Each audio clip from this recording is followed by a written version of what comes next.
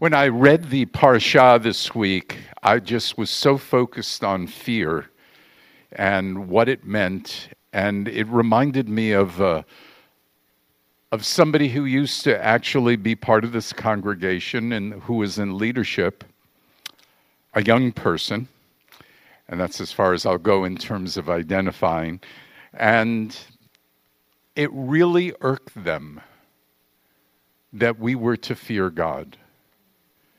Because their definition of fear was, in my understanding of it, was not God's definition, not from a scriptural point of view.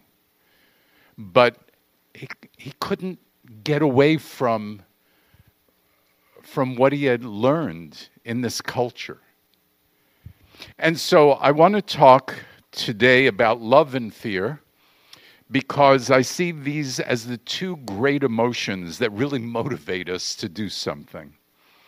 God calls us to love and to fear him, and love and fear are used by God, I think, to achieve the same results.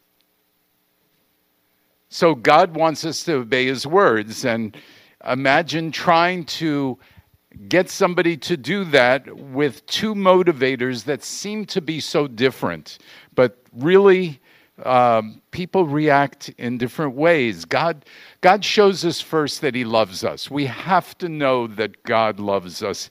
It is crucial to our faith, crucial to our walk with the Lord. He created us, just as Isaac said, he created us. And so we have to understand him as a creator. He also gives us all the things that we need to live an abundant life. There is nothing that we could make without God supplying the material. That's right. So everything comes from God. And you can thank God for your car. You can thank God for your house. You can thank God for the trees in your yard. You can thank God for just the colors of the sky when the sun comes up and when the sun goes down. You can thank God for all these different things. God loves us. Deuteronomy 7:7, it's not because you are more numerous than all the other peoples that Adonai has set his love on you and chose you. You're the least of all peoples. Okay, thank you very much, Lord. I get it. You want us to be humble. Okay, I get it. Rather, because of his love for you and his keeping the oath he swore to your fathers. Now, most people are focusing on the fact that God loves us because he promised our fathers. But look what it says right before that. It says, rather, because of his love for you. Is there any condition around that? No. It's just that he loves you. Deal with it. You might not think you're worthy, but he loves you anyway. And Adonai brought you, and then it says what he's done for us, brought us out of the house of slavery. And even this, it's not necessarily a physical bringing us out because the people have already been brought out of Egypt, but this is a spiritual thing. Egypt representing sin in Scripture, and we can decide to be slaves to sin or slaves to God. And I certainly choose God. Our response is to love him and respect him with everything we have. And unfortunately, we don't always do that. Some people are wired that they need a lot of love, and then they'll head in the right direction. Other people are wired that they need the fear of the Lord, and then they'll head in the right direction.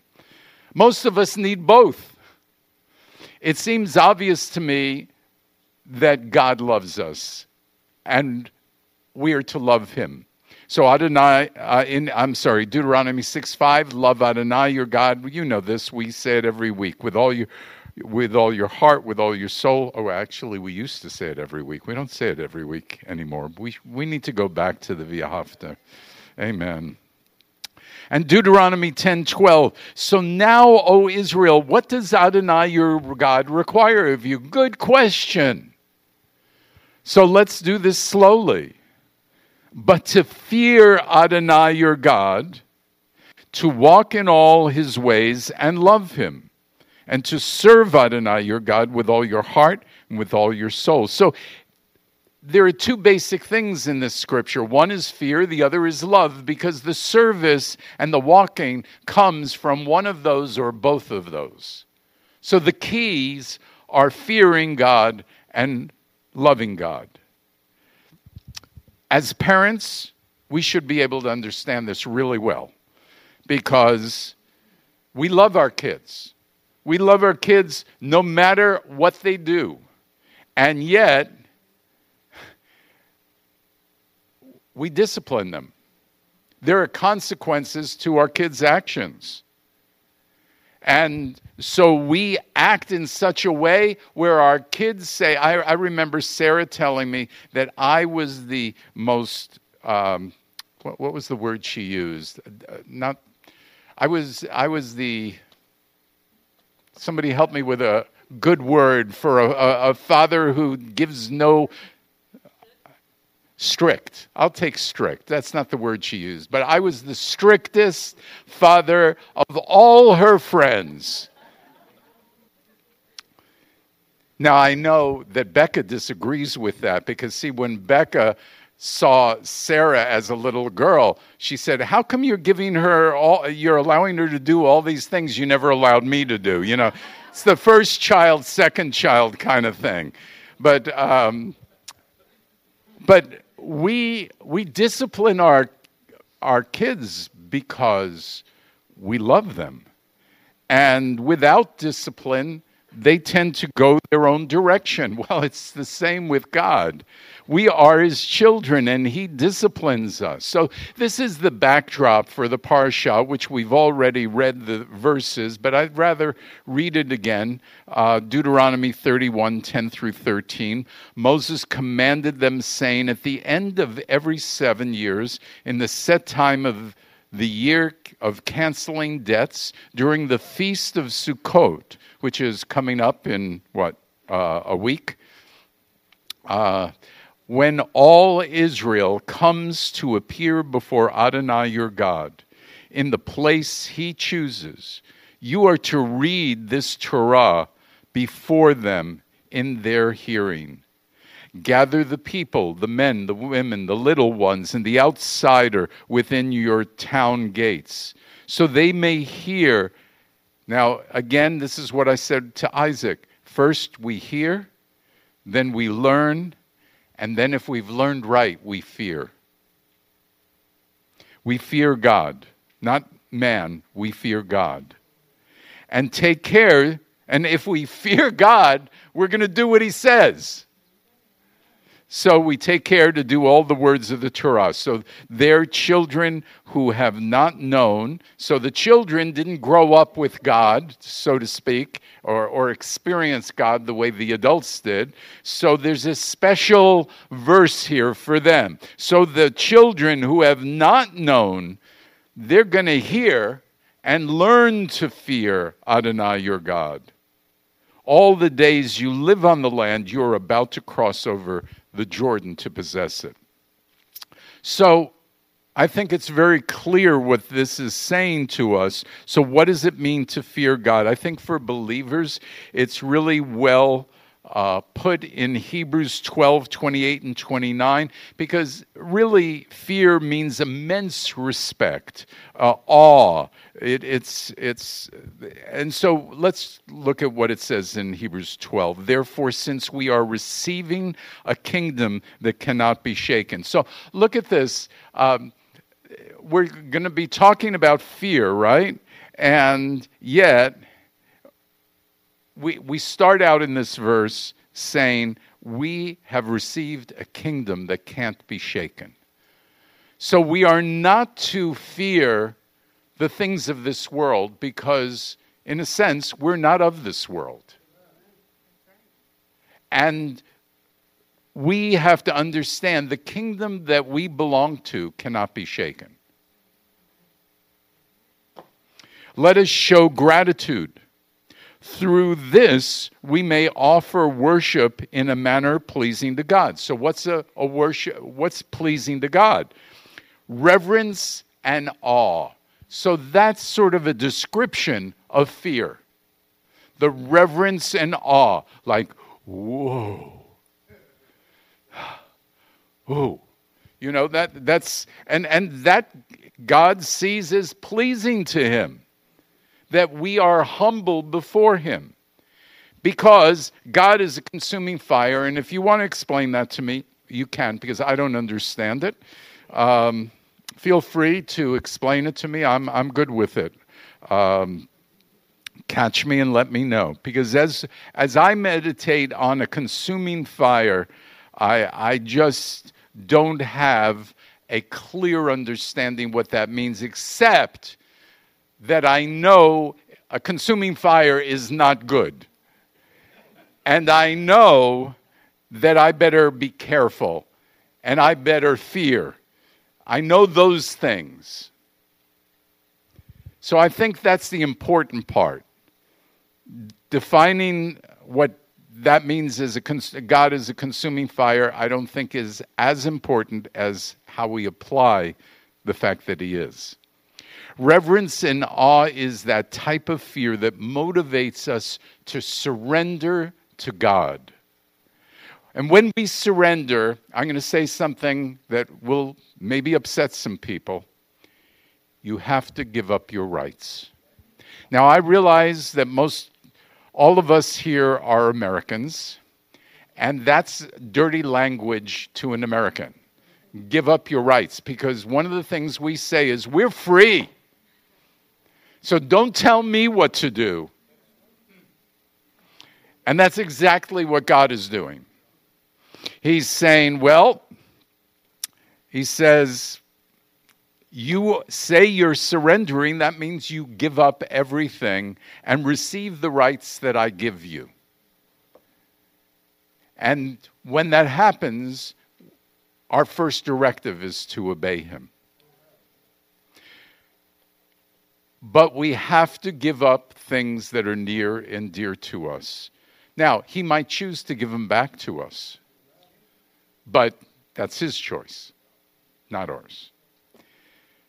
There are many things we fear in life. We fear poverty. We fear lack of a job. We fear breakup of a family or friends, a breakup of friends, relationships, and many other things, including physical violence from people on the street and whatever.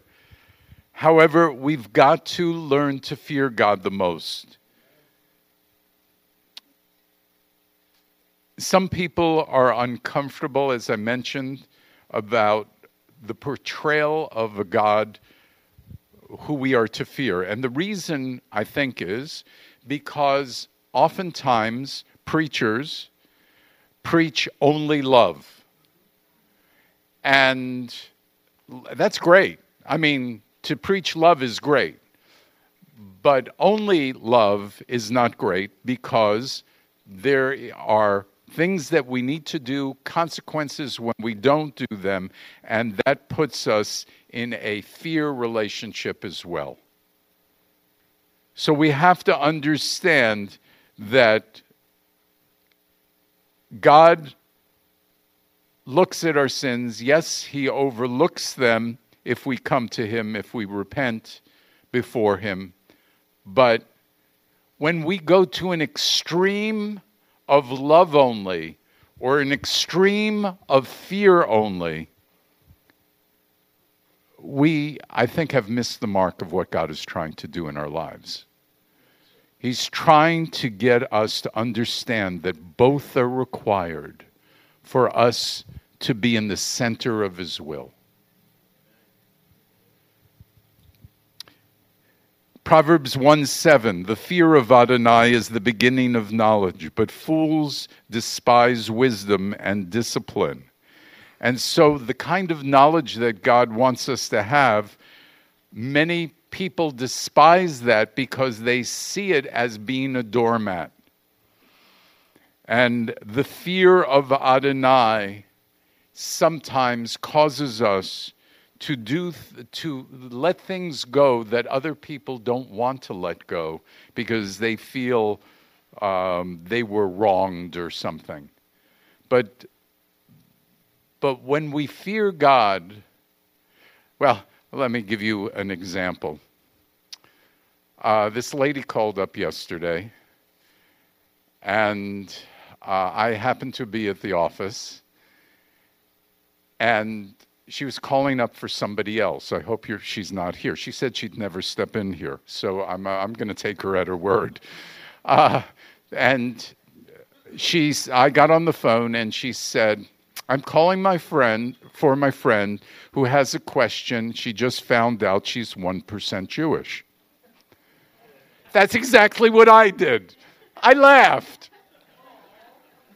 And she took it as the greatest insult in the world.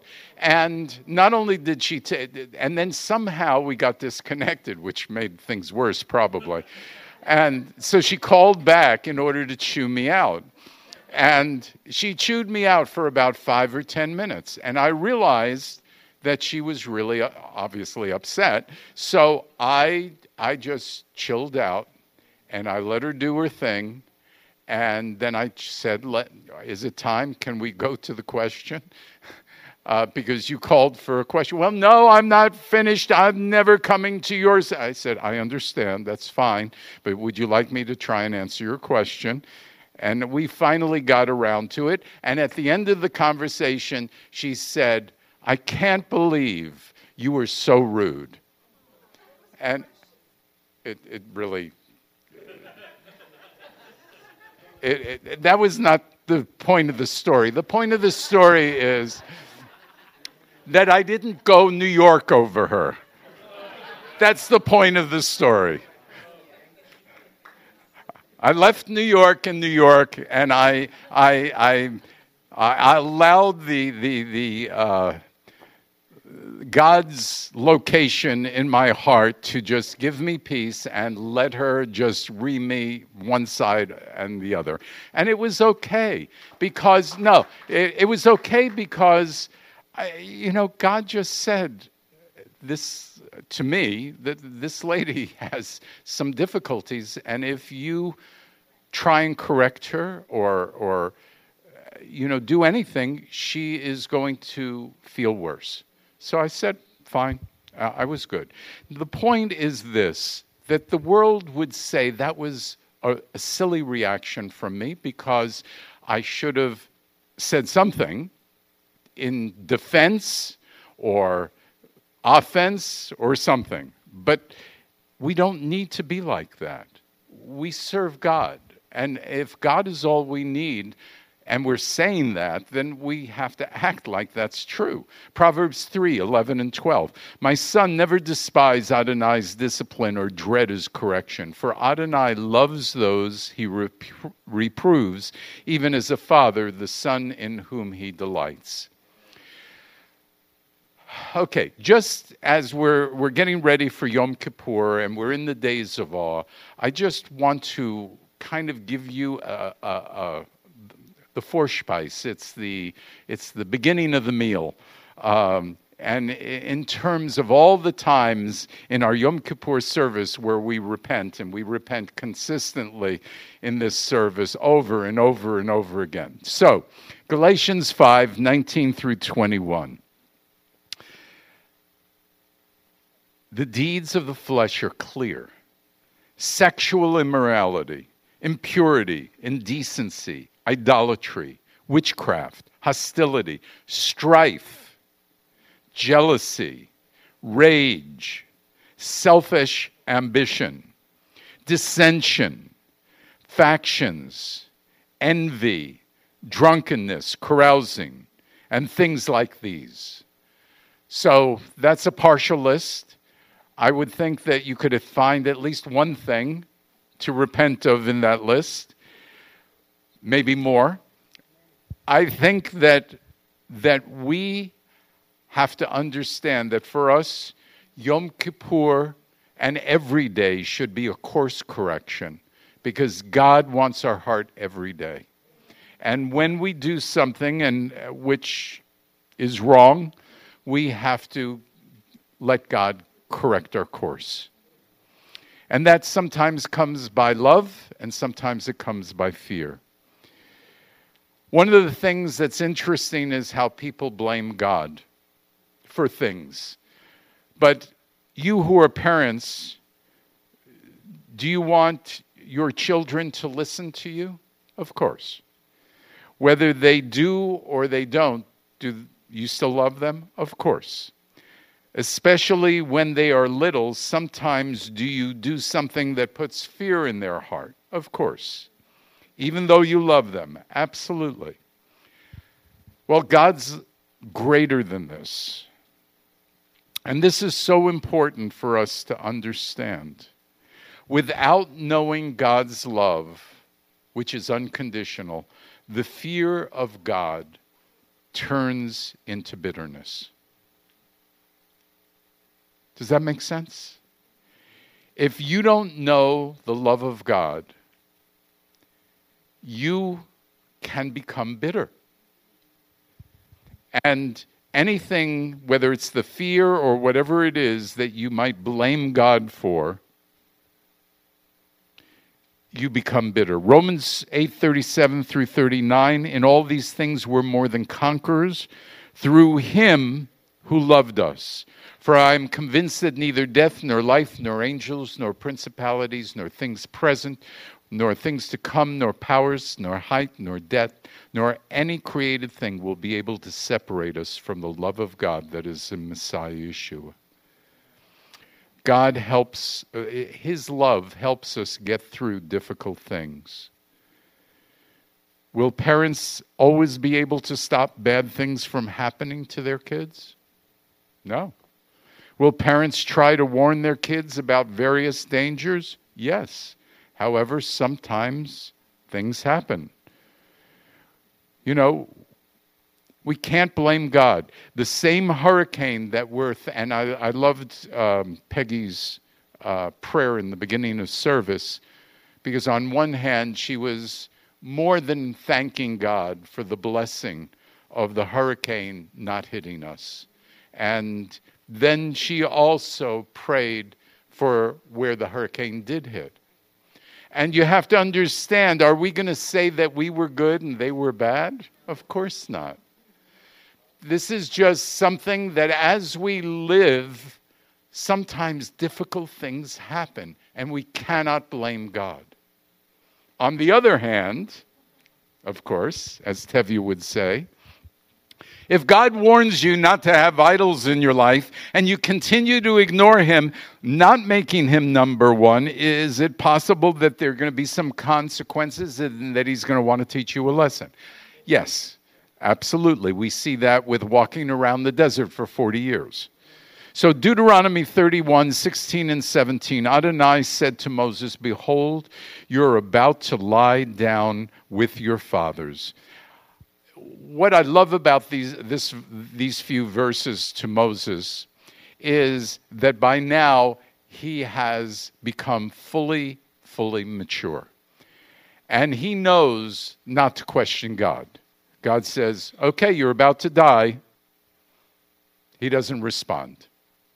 And what makes it even worse, the next verse.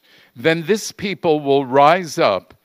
And in other words, when you die, then the people will rise up and prostitute themselves with foreign gods of the land they're entering. They'll abandon me and break my covenant that I cut with them. Then my anger will flare against them on that day, and I will abandon them and hide my face from them. So they will be devoured, and many evils and troubles will come on them. So Moses, by the way, I know you've been leading the people for 40 years. I just wanted you to know you failed. I mean, that's how I read it.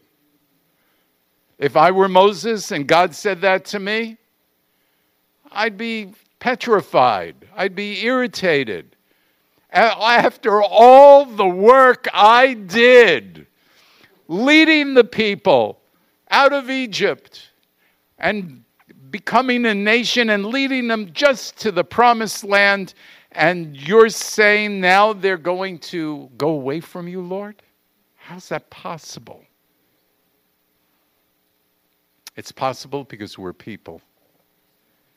And we have a few more days before Yom Kippur. We are in the days of awe. We need to figure some things out with the sin in our lives. Yom Kippur is Tuesday evening and all day Wednesday. Should you take God seriously and meet him on this Moedim, this appointed time?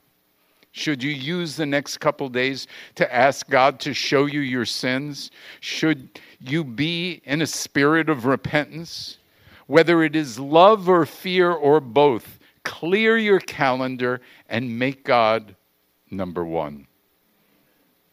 Some of you might not ever have received Yeshua as your Messiah. This too, in a sense, is a sin. Why? Because God has given people the opportunity to receive the best gift ever. And some people have said, I don't need it. How would you feel if you gave a loved one a gift that you spent a long time and you just, it was a thoughtful gift. And they said, oh, thank you, but I really don't need that.